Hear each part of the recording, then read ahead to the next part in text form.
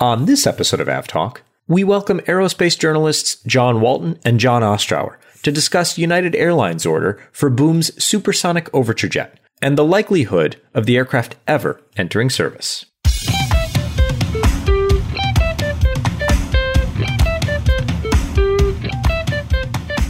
Hello and welcome to episode 115 of AvTalk. I am Ian Petchnick, here as always with Jason Rabinowitz, and we have a special episode, not just with one special guest, but with two special guests, both named John, but spelled differently.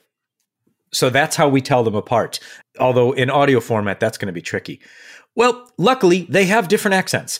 Joining us this episode are John Ostrower, the editor-in-chief of the Air Current, the kind of preeminent industry publication as it has become. And also joining us is aerospace journalist extraordinaire, John Walton. Welcome, Johns.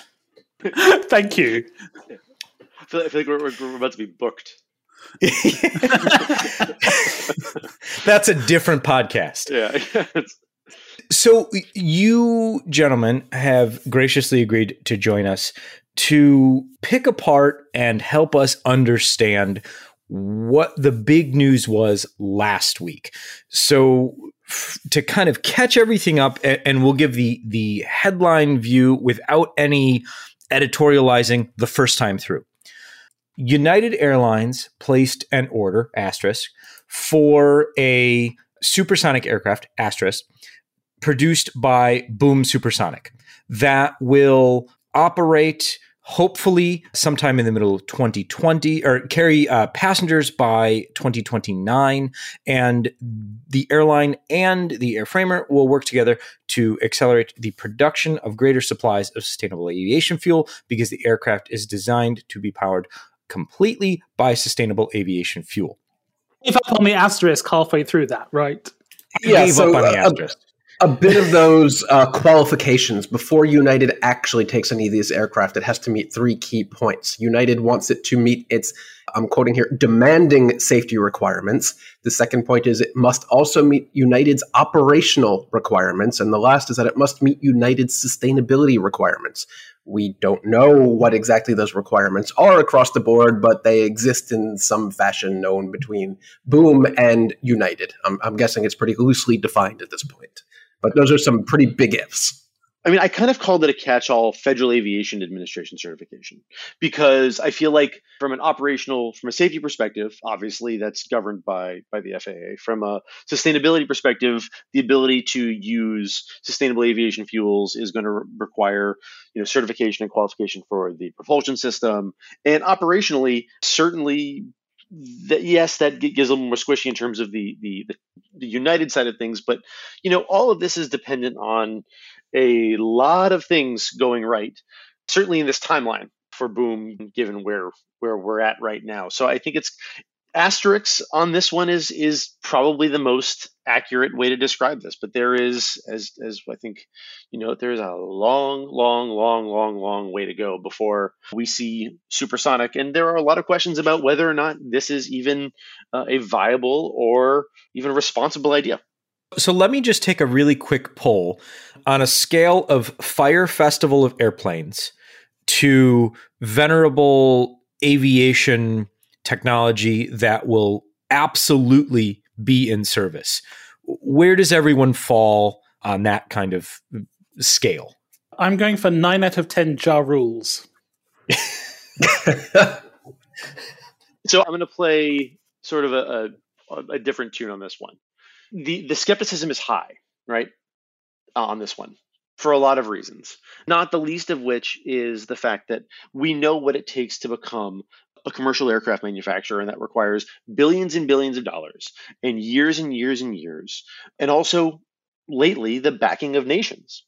And so from a private venture perspective, the odds are long on this one. I would just say on the second half of that is they're out doing it. And I say doing it from the perspective of this established a company. They've designed a demonstrator for XB1, and they're in the market putting themselves forward to offer this. None of that is to say that immediately grants blanket credibility, the reality of technology, the reality of industrialization. And there, like I said, this comes with a lot of skepticism and a lot of questioning, which, by the way, if they are a serious organization, which they are very much of the belief that they are, they should be ready and prepared to answer hard questions about doing big, hard things. So let me back up before we talk about what the challenges are and will be to actually get this aircraft into service. And I want to have kind of two discussions here. One, the second discussion I want to have is what are those challenges and how likely are they to be overcome? But I want to step back and ask, is this something that needs doing? Is there a market here, or is this a product that is trying to create a market? Well, I think that fundamentally, yes, there is a market for people who would like to go faster when they travel, right? Like if I can go from, I don't know, San Francisco to Tokyo in half the time because I'm flying at twice the speed of sound, that would be very interesting to me. That is not, however, what's on the cards here, right? This aircraft does not have the range to do US West Coast to Tokyo. There are many other barriers around it doing anything over land.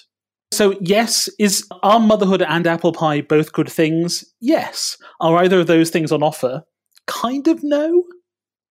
I think there was once a much greater market for supersonic travel, but that market, while it still exists, is much diminished these days. Business class and to a lesser extent, first class products have much more prevalence. They are much more comfortable. They are much better than they were when supersonic travel was last with us in the era of the Concorde.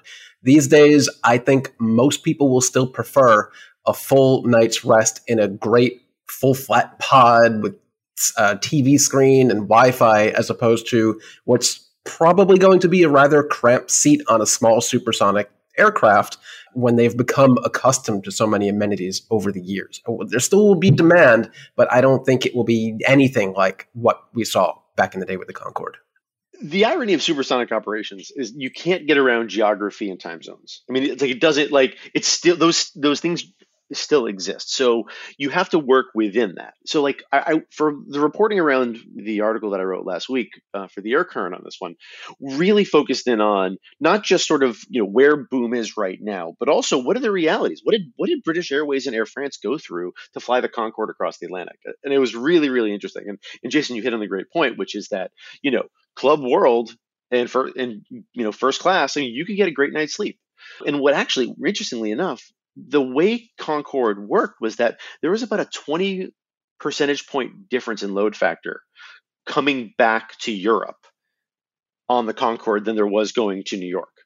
And a lot of that was because you'd leave in the morning and you'd land about an hour before you left in New York. You have a full day's worth of work. And the return flight on Concorde to do it all in one day left about 1:45 p.m. and you'd get back to London about 10:30 at night, roughly. And then you'd theoretically go to your home and you'd sleep and be back at truncated night sleep, but you'd be back at your desk the next morning. Well, what BA found was that a lot of very premium passengers would prefer to fly first class or business class on the way back to Europe, because they would, you have a much longer day. You didn't want to end your day at like 11:30 in the morning to get to leave for the airport in New York traffic. And then you'd get back to Europe effectively the next late at night, but now you'd go way subsonic and you're like, hey, I'm actually going to get a good night's sleep and I'll be back at my desk at a normal, reasonable hour the next morning. So you kind of can't get around time zones here. I mean, and so the Concorde utilization was actually pretty lazy, principally because of the time zone constraints. So the market is definitely challenged. But I think you hit a great point here, which is that, okay, if I'm flying, is there a market for a passenger flying from Denver to London supersonic? Well, number one, you can't do it over land. But if you say, I'm going to fly Denver to Newark or JFK and connect to a supersonic flight to London to save time, the amount of time that you have with the layover actually totally diminishes any benefit really that you would have from the supersonic leg. So essentially, is a 787 or an A350 from Denver or Los Angeles or wherever ends up being faster than supersonic. So, the irony is that what did Boeing do when they looked at, low, high speed operations back in the early 2000s? Well, they said, well, how about we just do a long range aircraft that can fly point to point and save yourself the hub? So, this is a product from a market perspective that relies on the same megacity idea that Airbus was counting on for the A380. But and that worked out very well. Right. Except also that the land is lava, right? Yes. You can't fly over the land supersonically. So what you end up doing is either you do something like, well, okay, from Chicago to the east coast of the US, you end up flying sort of subsonic over Chicago, and then you sort of step on the gas as you get over the water, which is fine maybe for Chicago, but actually then you start going, well, actually, exactly how much time am I saving and spending how much more on it? But for something like California or the US West Coast or really anywhere else, it's really questionable. And that's if they had the range, which they apparently do not. They've got a 4,500 nautical mile range, which is just about doable for what they need it to do, right? Yeah, I mean, so the initial idea that the Boom aircraft would be able to do 500 routes seems, if not insanely ambitious, just plain It's not possible.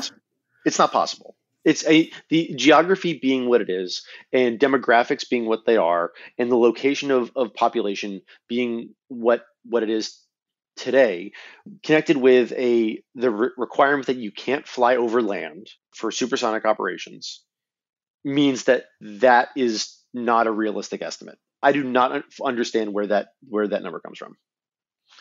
And so, kind of keeping with is this something people want, and is there a market for it? I mean, the market shrinks dramatically from the top line number that they kind of came up with. And so, setting that aside and looking at some of the possible routes and setting all of the land on Earth aside, because you can't fly no government up until this point, and probably not ever, is going to say, sure, you can fly, all you want over land, and sonic booms don't matter. I mean, that shrinks the market for this aircraft incredibly small. And so where does Boom see this fitting in alongside? I mean, other than just saying we can get you there faster, I don't see this is why we're doing this. I think, do people want to go faster? Yes. Do people, I'm going to be uncharitable here, but do people want better food in economy class? Also, yes. Will they pay for it in mass to make it work? No. So, yeah, and I guess that's my real question. Right. My question is, okay, there is a population of people who would like to go faster, right? That's inherently everyone. Are there enough people who would like to go faster and are willing to pay for it? That shrinks you dramatically in terms of your size.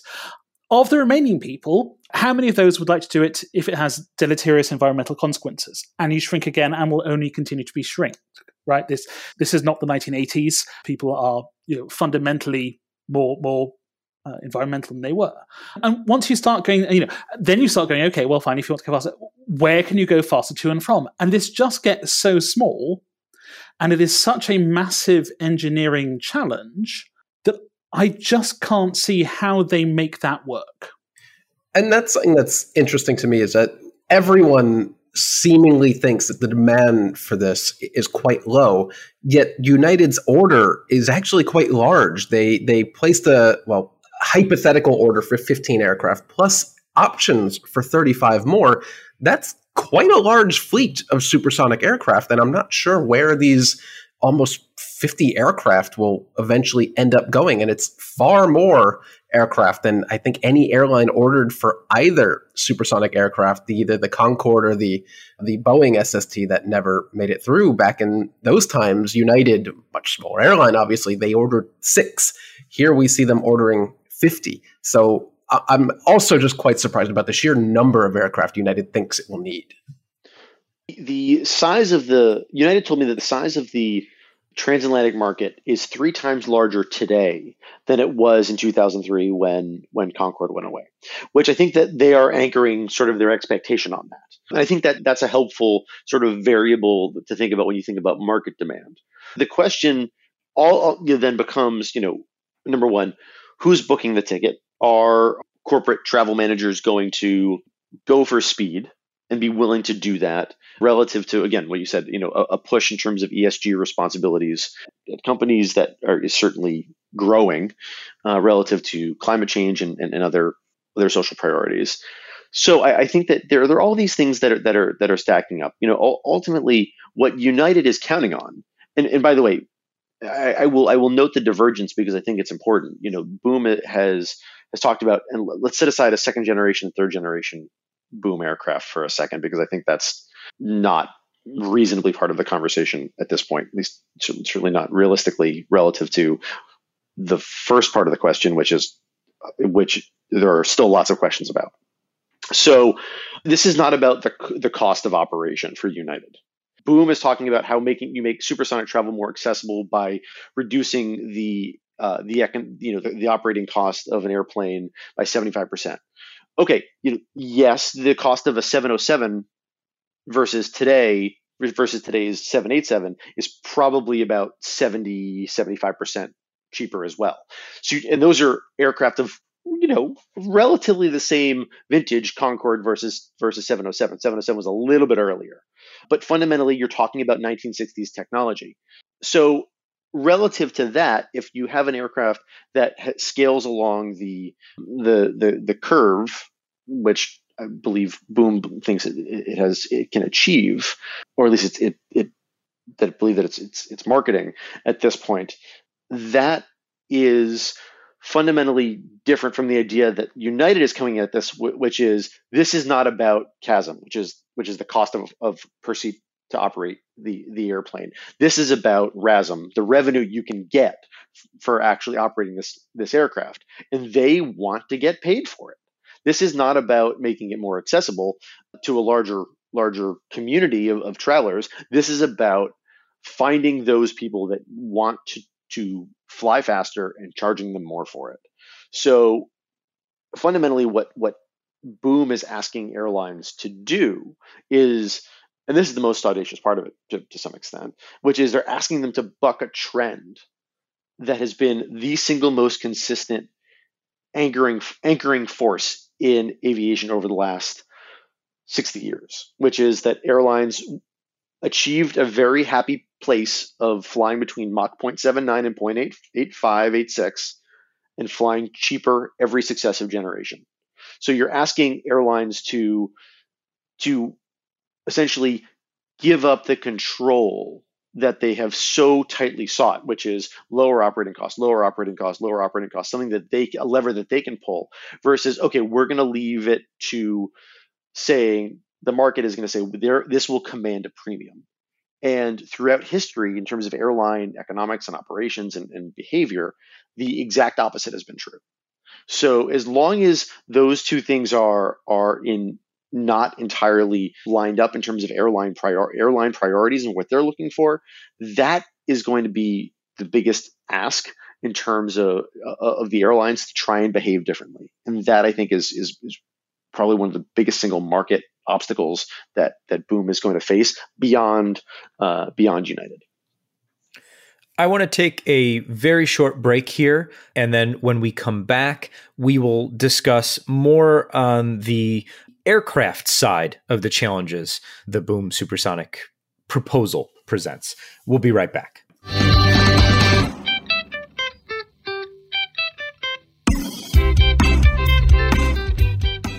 Welcome back.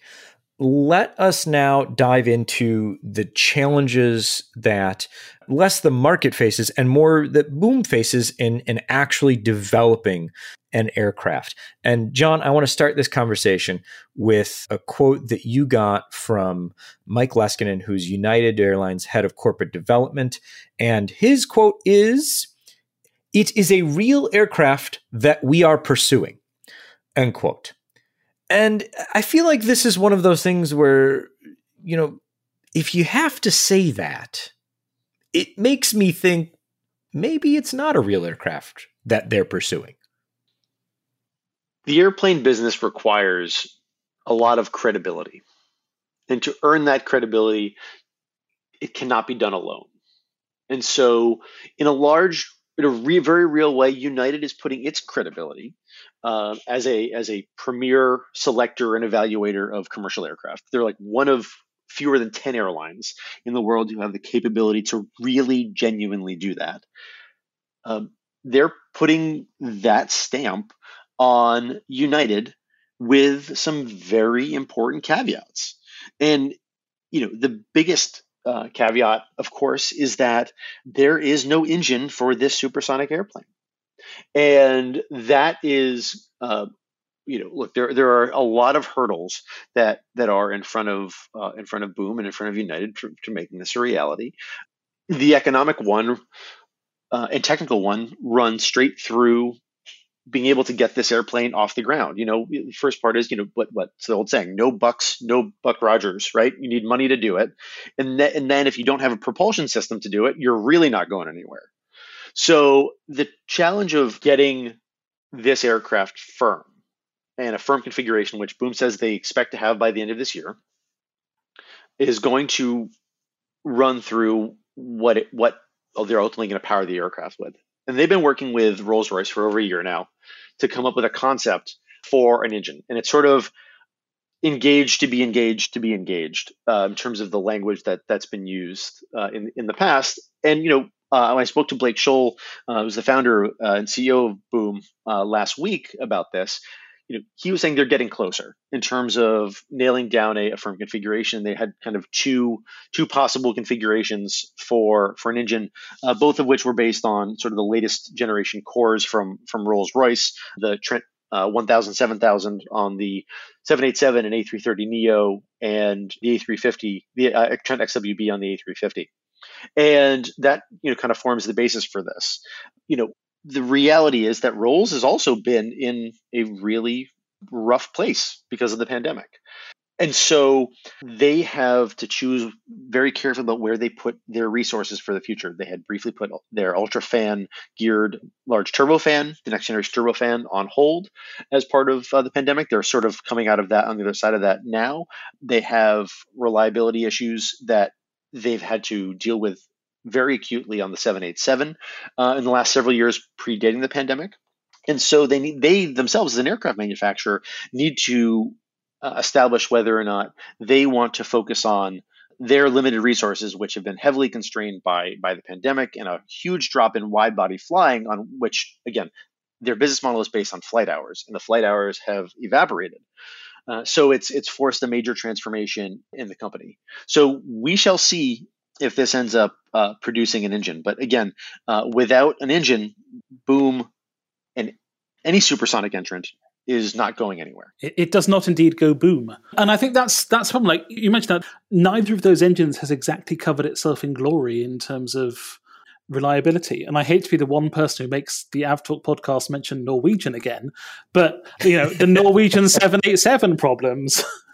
I mean, some of that was Boeing, but also some of that was not Boeing, right? And I mean, fundamentally, as I say, there are people who I talk to about this stuff, and there's a level of people who are not aviation enthusiasts or industry people. And I say, there is no engine to this. And that's all you need to know until there is an engine to this. And it is so fundamental that every aircraft has a launch engine when it is launched and sold, that so much of the hype around this, without any sort of actual information about an engine apart from, oh yeah, we might buy one from Derby, just feels so out of left field that the entire thing just gets called into question. Yeah, I also want to call into question the timeline. Now, United has said they expect entry into service by 2029, which seems extremely accelerated to me, seeing as they don't even have the plans to develop an engine to install on this aircraft. And I'm comparing that to other recent aircraft, like the 777X was launched in November 2013, and it still isn't in operation with any airline. It's still in flight testing. That is a conventional aircraft with a conventional engine, and here we have a brand new airframer making a supersonic aircraft with a supersonic engine that doesn't exist yet, and they're somehow going to do it by the end of the decade. Is John, I guess either John, is that at all within the realm of possibility in your opinion? I mean, if you throw enough money at a problem these days, you can probably solve it. Do they have that level of money? Not that I can see. Unless this United deal is 4 or 5 or 6 or maybe 10 times the size of United, the entire outfit, I just don't see how they can apply that amount of money, which would solve some of these problems, to their overall level of blocker here. I think one of the things to consider here, I think, is also the role that other airlines are going to play here with respect to roles. And I actually heard from one airline person last week who works with the engine makers a lot, and who said that, look, the Rolls hasn't fully fixed all of the entry into service reliability issues with the 1000, 7000, and XWB. And as long as that is the case, the established airlines, by the way, which make up Rolls' bread and butter, are going to potentially protest the use of resources on a supersonic derivative engine. That's going to create additional, fingers on the scale in the opposite direction. But in terms of the timeline, I mean, okay, let's 777X is a good example of this, but that obviously was mired in a few other important elements in terms of the pandemic, in terms of wide body demand, and so on and so forth. Let's take Bombardier. I think that's a really good sort of template here, and I actually kept coming back, and I heard it from several people, both airline side and on the operational side and lessor side, who said, okay, it took Bombardier 8 years from the point of launch to entry into service for a 110 seat subsonic single aisle airplane, and it effectively destroyed Bombardier commercial aircraft in the process. Bombardier commercial aircraft is not a thing anymore. And so the person noted to me that, even now, with Airbus at the helm of the A220, formerly C-Series program, the airplane is still not, it's a desired airplane, but it's still not where it had been originally promised, as a result of sort of this incredible expense and trouble and strategic challenge of bringing a commercial aircraft to market, subsonic commercial aircraft to market between 2008, from the point of launch to entry into service in 2016. So I think I do understand why they've established the timeline that they have. I do not believe, and a lot of people in this industry, leaders in this industry, folks who run airlines, folks who buy airplanes, who design airplanes and engines and supply parts for them, say that is not an achievable goal. And I think that's just based on the certification complexity, industrial complexity, technical complexity of designing a commercial aircraft nose to tail and saying that you're going to have it in the air in 5 years from right now with no engine selected or developed or launched in conjunction with the airplane is not realistic. Right. And I look at that and I see, I liken it to Dassault's experience with the Falcon 5X, right? Which is this new sort of, I guess, super mid-sized business class, super mid-sized business jet, right? That launched in 2012, 2013 with Snecma Silvercrests from Safran, right? So big name engine maker. And they couldn't make their engine work. And the entire program was cancelled and got turned into an entirely different aircraft. That is an established airframer, established engine, known engine. And if the engine doesn't work out, they have to cancel the entire plane. That's the level of risk that even they couldn't manage adequately. And I don't see anything that leads me to believe that Boom has adequately managed that risk at this point. And sticking kind of with a financial aspect of it, let's discuss for just a brief moment, kind of I don't know if they were competitors, but another a new supersonic entrant, which was Aerion, which just, at the end of the month, last month, said, we're done. We don't have the money we need. We're closing up shop. Thank you, everyone. We will return some deposits and call it a day. And they were building, at least in my mind, an aircraft that seemed like it had a chance. I mean, they were, a supersonic business jet that tailored very, very closely to a market that seems to already exist. People who fly places to do business and then fly home very quickly and have a ton of money. Yep. With, again, a named engine. Well, yeah. I mean, I suppose this whole podcast could just be, 45 minutes of us going, do they have an engine? Do they have an engine? Right. And every point that we hit does inherently sort of come back to sort of, do they have the fundamentals of an aircraft here? And if they did, would it work? Right. So setting aside the fact, or kind of adding to the fact that the aircraft itself isn't finalized, aside from the engine, there is no engine. We still have to deal with the climate that we live in, both literally and figuratively, dealing with the environmental cost of supersonic flight. I mean, it's one thing to say, well, we're going to power all of the flights of this aircraft on sustainable aviation fuel. I have some issues with the term of sustainable aviation fuel, but we'll leave that for a different episode. But setting aside we want to do that, it's just simply not possible to do that. I can't remember exactly whose study. I think it was the MIT study or someone referencing some work that MIT. Yeah, that would be Dan Rutherford on Twitter. Yeah, from the ICCT, the Council on Clean Transportation. But basically, if they wanted to launch this, it would take 100% of the sustainable aviation fuel feedstock to power this one aircraft. Yeah, and that study said that SSTs will be heavy and carbon intensive and up to 10 times subsonic air travel at Mach 2.2, which oddly Boom is not pegging as their top speed anymore, their cruising speed. I think it was Mach 1.8 now, so that came down a little bit.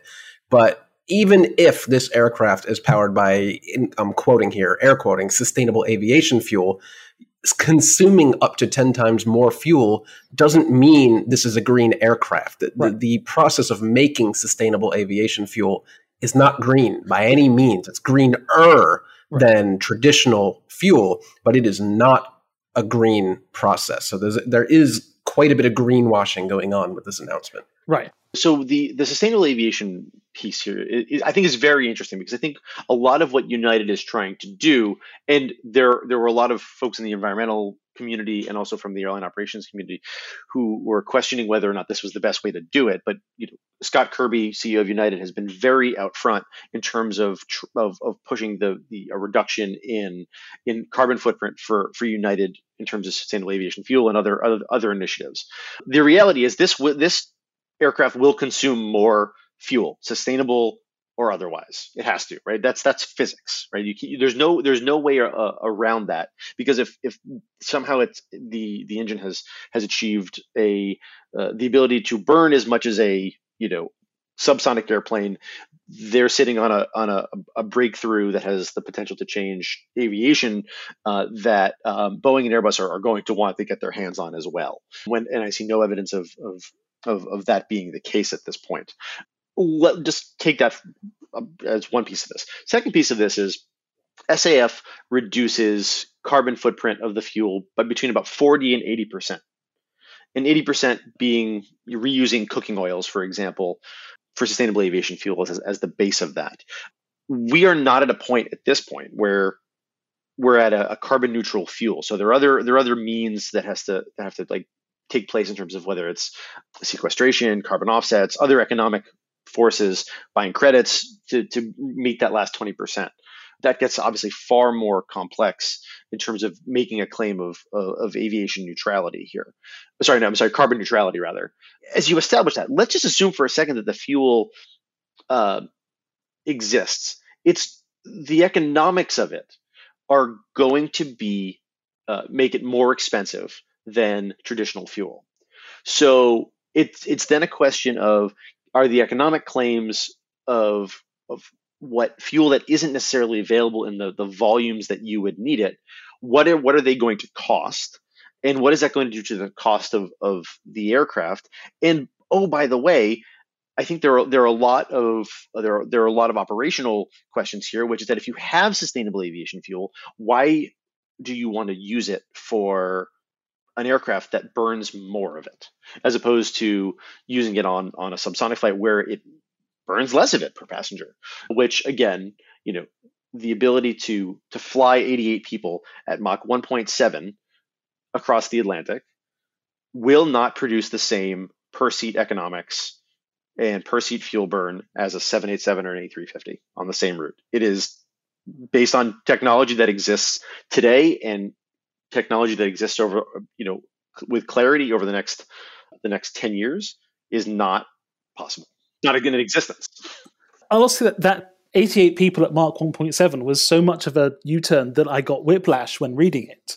Until last week, it was 55 people at Mach 2.2. I'm not quite sure how you go from 55 to 88, unless you're trying to make someone's maths work and just saying we'll figure the rest out later. To Boom's credit, actually, I think the one thing, look, we've spent a lot of time talking about reasons why this probably will not work environmentally, economically, market-wise, so on and so forth. I think one thing that they actually do deserve some credit for in this particular case is actually refining a design and the iterative process of taking what you initially thought as your expectation for your aircraft and actually beginning to look at realistically the forces that you're constrained by: noise, fuel consumption, economics, airline need, market need, all of that. Aircraft sizing, engine sizing, all of these different things, and beginning to come up with a concept that gets closer to something that airlines United believes might work if all of the other pieces come together. So I think that's part of the natural aircraft development process. I think that needs to be have some recognition of that here. However, there are other questions around that in terms of the operational side of it and the economic side of it. One does not answer for the other, but I think as we get closer to what Boom is considering a firm configuration here, assuming there's an engine, assuming there all these pieces together, this type of refinement is going to be important. And actually, it's actually really interesting. 1.7 versus Mach 2.0, because I think 2.2, let's just set that off the side for a sec because, pick a number. But if you're talking about versus Concorde, across the Atlantic, it's actually pretty darn close because the amount of time you're spending at high-speed cruise, long-range high-speed cruise, really doesn't save you that much time relative to what you would have to do technically in terms of the sizing of the engine for noise requirements to number one, be a good neighbor in theory, and burn less fuel while also having a speed that you can actually get paid for. Yeah, I've got to say though that I'm somewhat sympathetic to the refining the design thing, but I just can't see it as anything more than a paper airplane if suddenly the capacity jumps by 40% and the speed drops by 15 to 25%. That doesn't seem like refining, and it certainly doesn't seem like the refining that I would expect to be doing 8 years before this is supposed to go into commercial service. That's the kind of thing that I would have expected, Boeing to be doing 5 years ago about the NMA versus the FSA, right? What size plane do we want and how far does it need to fly? It's so fundamentally basic a set of questions that it just calls the whole thing into real question for me.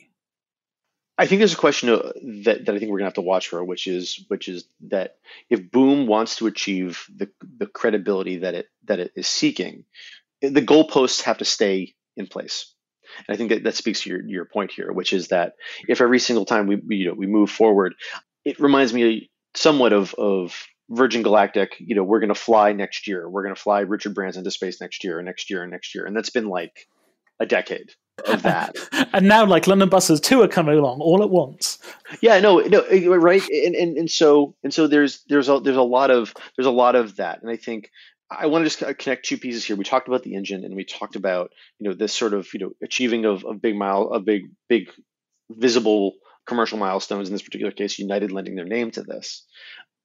One of the reasons Aerion needed so much money to develop a supersonic business jet was because the arrangement it had with GE was that the engine that they were providing had to have been paid for by Aerion as they went along. So it was a pay-as-you-go contract.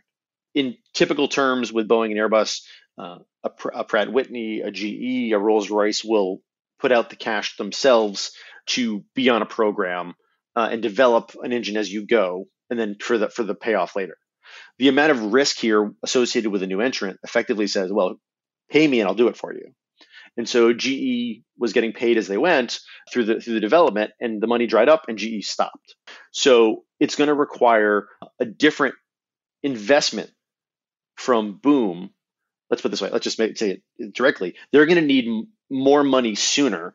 That's going to go out the door to develop the engine that's required for this and all the technology, because the suppliers that are associated with this are effectively joining what is a far more risky endeavor as a new entrant versus a Boeing or an Airbus or an Embraer aircraft. So what Boom needs to show is demonstrating to investors that there is progress. And United is certainly one of those moments. The rollout of XP1 last year was another one of those. That still has to fly. They still have to move this forward as they sort of try to look at raising the money for this. And these are long odds because, again, you need to raise a tremendous amount of money, and it requires a tremendous amount of credibility to tell your investors that this is something that is achievable.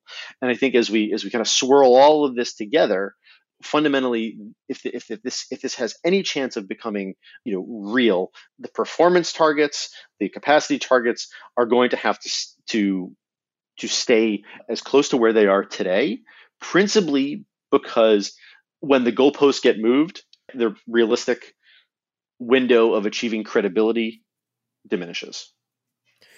John Ostrower, will this aircraft ever fly passengers for an airline? Everything says that the odds are long, and I'm not going to sit here and say zero, but I will say it's a very, very low chance. And something I will also say, I hope I'm wrong. I really do. I think it would be great to see an aircraft that achieves the economics, the performance, the environmental profile that Boom is claiming. The problem is that there are so many questions around the way the world is and what technology is today, what airlines are seeking, and the realities of the environmental necessity around all of these different pieces that make this an extremely, extremely ambitious, but facing unbelievable odds that are not in its favor to actually become a reality. John Walton, same question. And basically the same answer. All right. There's a part of me that would really like this to succeed. There is another part of me which is in some way concerned about the future of our planet, that thinks if it does succeed, it will be an absolute disaster. It's not even a sort of head versus heart thing. It's a head versus aviation enthusiast trousers thing. And I just don't fundamentally think that you can build an airplane on that. And so I have to think, well, what's the exit here? Is the exit to create some sort of technology demonstrator which is then sold off? Possibly. Is the aim to get a lot of great publicity? In which case, did United get its money's worth by having some new renderings drawn up of the United globe on the side of a very pointy Concorde plane? That depends on how much money has changed hands and will change hands. I can't say that if it's me, that I would have put my name to a planet-wrecking ultra-rich mobile. Does that make it more or less likely to succeed? I think less. I think that the reaction to this has been so very much a giant question mark. With the best will in the world, I can't see a lot of other airlines beating down their door to also invest. And it makes me ask the question, what does United get out of this other than the PR, which would not be worth it? other than the infinitesimal 1 to 5% chance maybe that this all works out? Does United's investment come with some sort of equity or tech stake in this? I don't know. But the numbers just don't add up in any way. Whether it's the economics of doing it, whether it's the physical aircraft technology, whether it's the trend of people being concerned about the climate, whether it's regulatory concerns about pollution and noise and safety, all of it together, just there are so few parts of this that join up that I can't help but say that the answer to your question is no, this will never happen. And if it goes boom in spectacular fashion, or if it does happen, I'm sure we'll be talking about this again. Gentlemen, I want to thank you so much for joining us. John Walton, aerospace journalist extraordinaire, can be found on Twitter at thatjohn, John, and John Ostrower, editor-in-chief of The Air Current, theaircurrent.com, as well as at John Ostrower on the Twitter machines. I am Ian Petchnick, here as always with Jason Rabinowitz, and thank you, John, and thank you, John. You are welcome. Always great with you guys. Thanks.